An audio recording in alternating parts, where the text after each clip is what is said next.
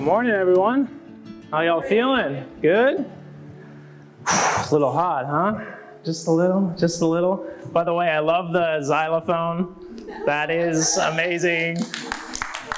I told Joey next week I want a didgeridoo up there.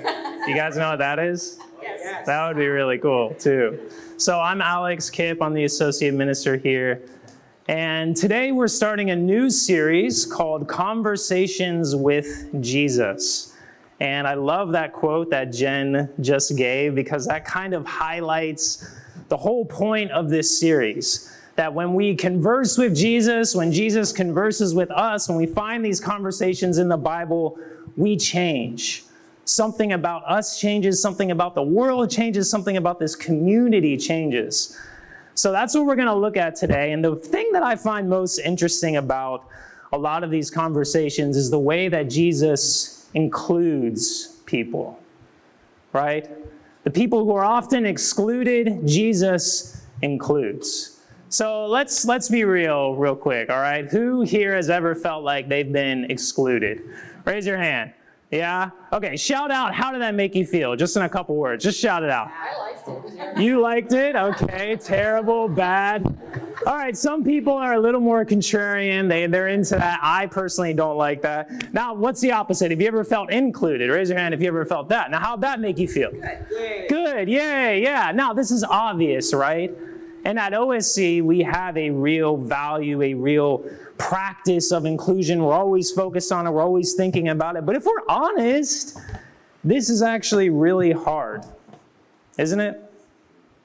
It's challenging. Sometimes it can be confusing. Sometimes it can make you feel like you're out of control. You don't know what's going on. And I think what's so fascinating about this passage we're going to look at today is that I think Jesus actually struggled with this too.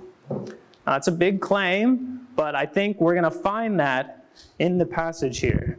So let's take a look at Matthew 15, starting at 21. Now, actually, before we do this, I want to set this up real quick. So Jesus had really two big priorities. One was to love the household of Israel.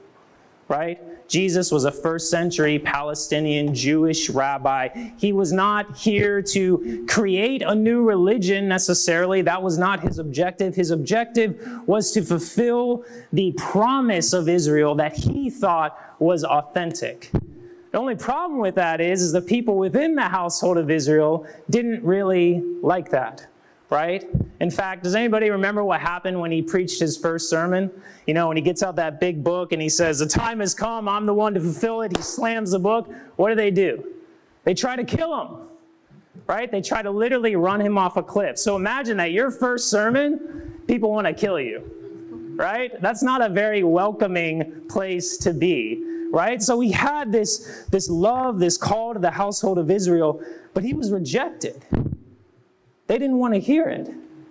But then he also had this second priority, to love beyond the household of Israel, to love the Samaritans, the Canaanites, the Romans who were oppressing them. But obviously, they didn't really want to hear that either because Israel was the enemy of Rome, right? So no one wanted to hear that either. So Jesus, in this passage, is caught in this place early on in his ministry where he has been preaching to the household of Israel. He's been going around Galilee, and basically he's not getting a good response. They want to kill him. They want to be done with him. So he's like, you know what, guys? We got to get out of here. Okay, we got to go somewhere a little safer. We have to get outside of Galilee and Israel. So that's where we're at today, and it's important. You'll discover that in a second. So chapter 15, Matthew, verse 21. So Jesus left the place, that being Israel. Jesus left the place and went away to the district of Tyre and Sidon. Just then, a Canaanite woman from that region came out and started shouting, "Have mercy on me, Lord, Son of David. My daughter is tormented by a demon." But he did not answer her at all. He did not answer her at all. And his disciples came and urged him, saying, "Send her away, for she keeps shouting after us." And he answered, "I was sent only to the lost sheep of the house of Israel." But she came and knelt before him, saying, "Lord, help me." He answered, "It is not fair to take the children's food and throw it to the dogs." She said, "Yes, Lord, yet even the dogs eat the crumbs that fall from the master's table." Then Jesus answered her, "Woman, great is your faith. Let it be done for you as you wish." And her daughter was healed instantly. All right, now, does this passage make anyone a little uncomfortable? Raise your hand if it makes you uncomfortable. Yeah, it's an uncomfortable passage, right? Because we kind of have Jesus acting in a way that we don't normally expect him to, right? I mean, what is he doing here? He's again in the district of Tyre and Sidon. And what's really important to know about this is this was, again, outside of Israel, right? This is the first time he makes his way out of Galilee and outside of Israel. But for the Jewish people, this district was considered impure. It's considered unclean. So Jesus and his disciples are hanging out in this district, and his disciples are probably like, "Why are we here? This is not where we're supposed to be," right? But they need a little rest from all the rejection they've experienced. And then this Canaanite woman comes out of nowhere. She says, "Have mercy on me, Lord, Son of David. My daughter is tormented by a demon." And what does he first do? But he did not answer her at all.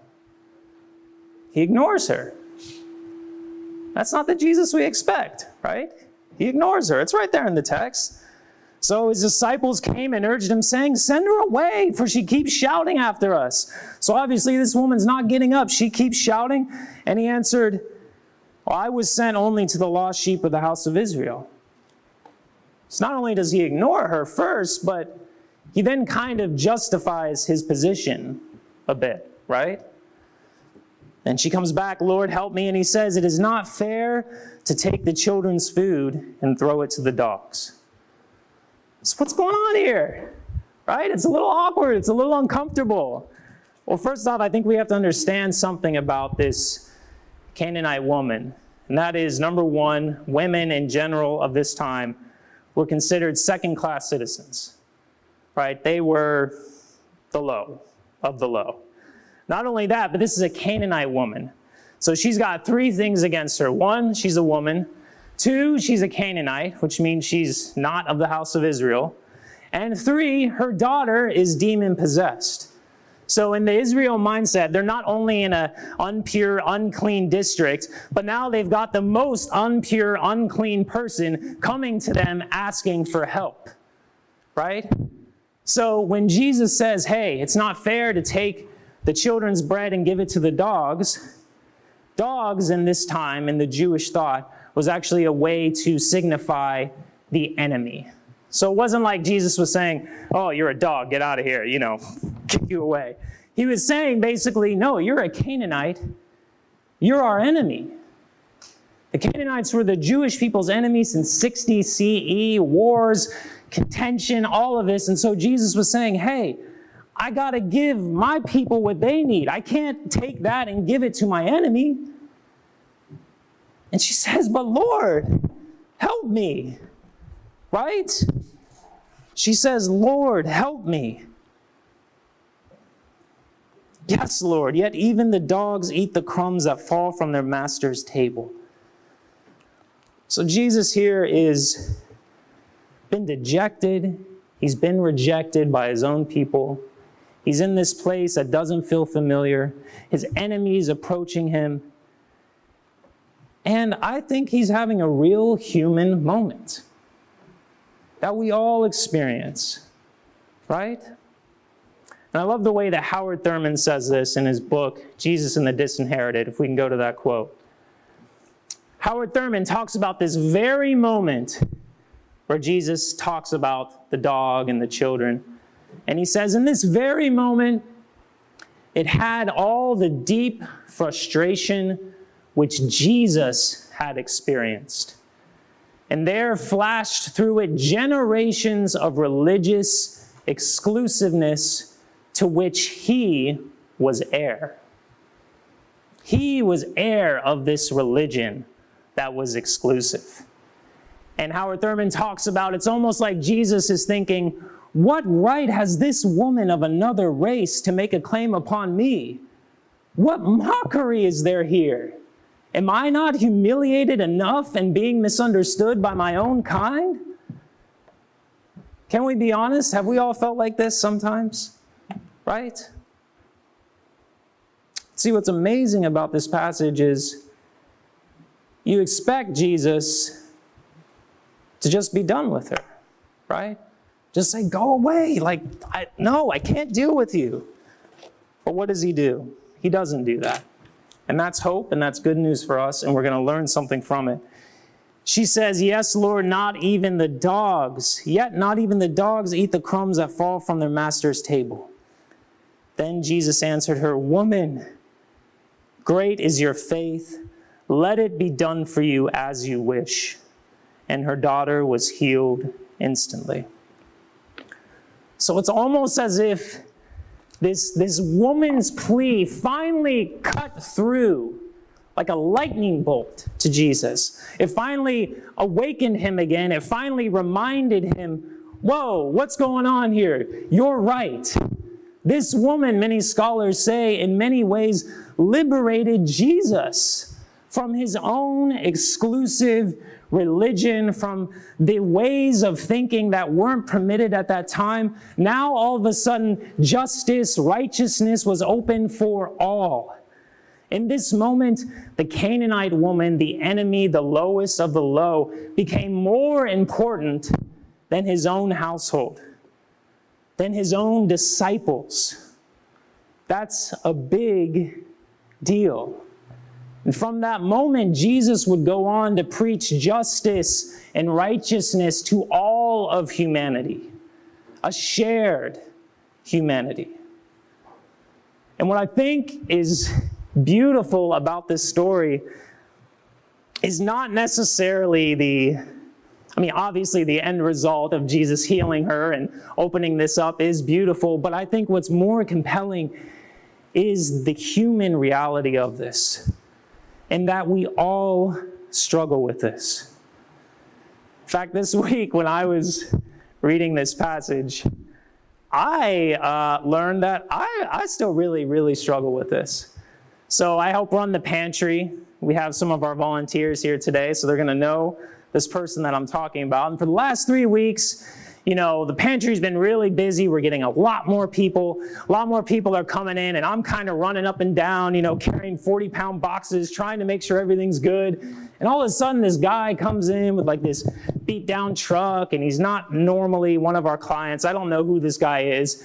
And he just comes up to me, and he starts saying all these things he needs, and he's got to pay his bill. Gary's laughing because normally I'll send Gary to go talk to him, right? And he needs this to pay his DMV bill, and I'm just like, hey, like Jesus. First I tried to ignore him, right? Hey, I'm busy, I got to go back downstairs, right? But my volunteers are like, hey, Alex, can you come up here? Like, damn it. So I got to go back up, right? So I'm like, hey, can you come back next week? He's like, yeah, okay, I'll come back next week. Obviously, I thought, this guy's not going to come back. Great, I don't have to deal with this. Next week, right at 12 o'clock, right, he comes bumping in. His car's broken again. He starts telling me the same old story. This time, he's showing me proof. He gets out his DMV record. He's like, look, this is all I need, $250. And I'm like, yeah, great. I'm gonna tell Pastor Jason about that, okay? That's not really within my purview to do that. It totally is. It totally is. In fact, I'm the one who has the benevolent fund in my funding because I interact with people like this a lot, right? But I'm just like, so I emailed Jason. I'm like, Jason, I don't know how to deal with this because you never gave me a process for how to deal with the benevolent fund. And so, can you deal with this? And he's like, really, all you have to do is just decide, and then Dan will write you a check. And I'm like, dang it. So I'm like, come back next week. Thinking he's not going to come back, right? Third week, what do you think happens? He comes back. This time, I'm trying to avoid him again, just staying downstairs. Alex, John's here. I'm like, oh, God. But this was the week that I was reading this passage. And this was the week where I realized, man, what is going on with me, right? What is going on with me that I have the funds to literally write this guy a check for $250 that I can address to the DMV so I know he's not fooling me in a sense. And this will literally keep this man off the street, keep this man going for who knows how long. And so I said, Dan's the one who writes our checks, right? I'm like, Dan, I need $250. I need you to make it out of this guy. He's like, yeah, no problem. Right? Just sits down and writes a check. I'm like, damn, I got some bills to pay too. Like, maybe you could, no, right? It was so easy for Dan. And I had to really look at myself and examine myself. Because when I gave him that check, he experienced salvation in that moment. Right? That was his salvation. That his car wasn't going to get repossessed. That he had a place to stay. I don't know if I'll ever see that man again. But that was his salvation. But not only that, that was my salvation. Because it woke me up. And that day, we actually had a meeting with some of our pantry leaders. And we started talking about all kinds of things like developing, funds where we can sponsor someone like this and all this. And I was just like, wow, yeah, like I am so closed-minded sometimes. And I think it made me realize that in this passage, that number one, we all have to admit that we struggle with this. Jesus, I think, struggled with this very early on. That your perspective, your people are not the most important people. That we have to look to the other to know what the gospel is really about. Because it's so easy to build a movement by hating the other, right? Isn't that how most churches function? Isn't that why a lot of you are here? Because you are sick of that? But can we be honest and say that also progressive forms of Christianity can fall into that same exact trap? Right? So we have to admit that we can all struggle with this. And number two, we have to learn to deal with our woundedness. In my case, I had been manipulated by a lot of people like that. I had put my family in dangerous situations, legitimately. And so I had a woundedness around people like that, right? And I'm not saying that's irrational or unhealthy. That is healthy. But we have to be able to examine that and release it. Because our wounds end up wounding others, right? And number three, if we're able to do that, I think we're able to open to challenging perspectives. See, the beautiful thing about this story is the Canaanite woman was not some desperate, needy, down and out woman. I mean, she was down and out, but she was courageous. This woman stepped in front of a bunch of Jewish leaders and the potential Jewish rabbi who claimed to maybe be the Savior, and she begged, she courageously spoke out for what was right. She was a social critic of that time. And so for us, if we're in that position of power or privilege, we have to be willing to open ourselves up to hear that cry. To not only hear it, but to believe it. And if we can do that, I think it leads us to accepting people just as they are. Accepting people just as they are. Jesus didn't ask this woman to say the sinner's prayer, right? Which, by the way, probably really wasn't a thing back then, right? But he didn't have an agenda for her to all of a sudden become Jewish, right? This man I may never see again. He'll probably not be a regular pantry client. It doesn't matter. We have to accept people as they are. And finally, that will lead us into a whole new expansive reality as a community and as a church. Because when we do that, we actually experience the diversity of God's divinity. Right? I know God better when I hear Roy talk about God, when I hear my wife talk about God, when Jen's up here, when anyone's up here, when we're just having conversations. This is not about my understanding, Jason's understanding, Janelle's understanding. This is about all of our perspectives, filling in those holes about who God is. And the more we can include people outside of this space who aren't like us, the richer we will become. Because we learn that not only did this woman experience salvation, but I think Jesus was also saved from his own religious exclusiveness that he was heir of. So I think that's the challenge. That's the call for us. So I want you today to just think about, how am I maybe a little blocked? What are my wounds? How can I open up? How can I include? And how will that expand the kingdom of God? Because this is not just a moral ethic. Inclusion is not just about doing the right thing because it's right. Yes, it is right. But it's about experiencing the kingdom of God fully.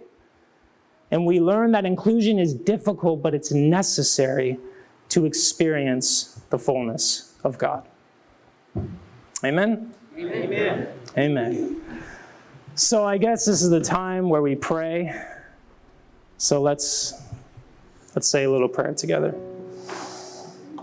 Loving God, we thank you. We thank you for challenging perspectives. We thank you for reminders that, Jesus, you are also human, and that we will make mistakes, and yet we still learn through your divine way, the right way to go. So God, open our hearts, open our minds, open our experience so that we can further create the kingdom of God here in our midst. In Jesus' name we pray. Amen.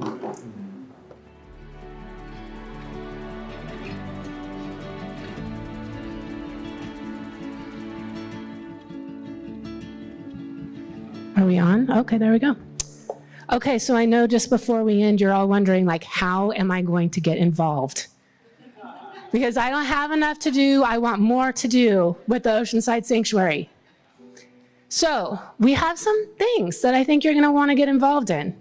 And I want to tell you, if you have one of these programs, you can get involved by taking a picture of the QR code, or we have the QR code kind of all over the building, or you can go to our website. But first off, we have a branches class. It will be 3 consecutive Thursdays, and it's a leader training. And before any of you say, oh, that's not for me, I'm not a leader, I bet you are.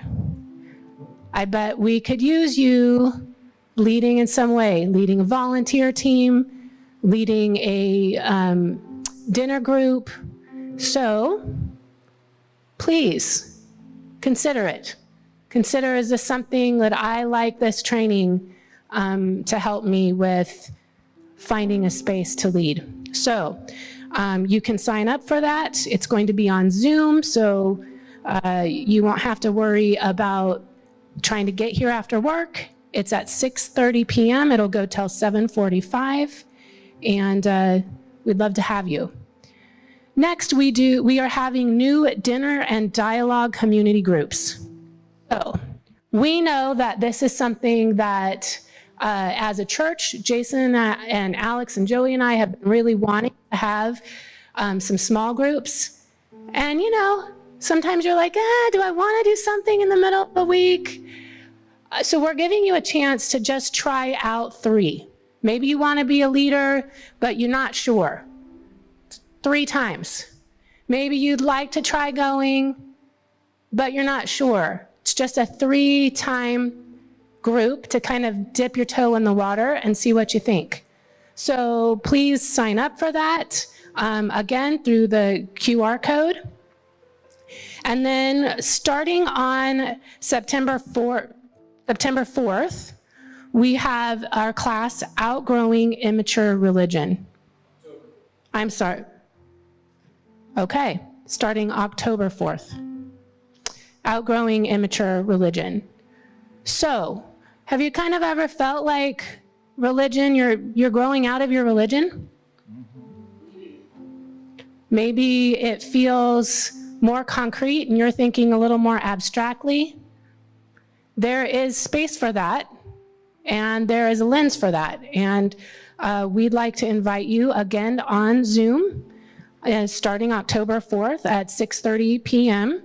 to explore that, to hear new ways of reading the Bible that can help expand those thoughts. So please sign up for that. And then we are having more Sunday school kids join us since the pandemic. And so I want to remind folks that when you use a Sunday school, we do this kind of as a co-op. It's a cooperative Sunday school. So if you've been coming a while, if this is your first time, don't go like, oh my goodness, I need to already sign up for Sunday school. But if you've been here a while and you're using the Sunday school classes, I'll be reaching out to you, and we don't make it difficult, but we are asking that we have a couple more teachers join us so that we can have great educational services for our kids. And before we leave today, thank you so much, Alex and Jen. I was really just moved by both of you today. One of my favorite things about that passage is Jesus went away to get a break, and he meets the Canaanite woman, and he is butting up against a new kind of person that he's not usually spending time with. And that was his break. He was refreshed. So one of my things for you all is, we know that after going through several years of pandemic, we're tired. We want to watch Netflix. We want to hang out with people we know and are comfortable with. We're feeling tired. I'm not trying to speak for everybody, but collectively, we're tired. We're overwhelmed. And one of my questions is, maybe Netflix and hanging out with people that have all the same political ideas as you do, all the same thoughts as you do, the same color skin as you have, maybe is not where you're going to be refreshed. Maybe being refreshed is asking yourself, how can I put myself out there to meet somebody new? Maybe it's like you just need to try a new food. Like, just dip your toe in the water a little. But how can I bump up against new people, new thoughts, and be refreshed, be renewed? So that is my challenge to you, is where can you find a place to be with others that are not the same as you and find refreshment.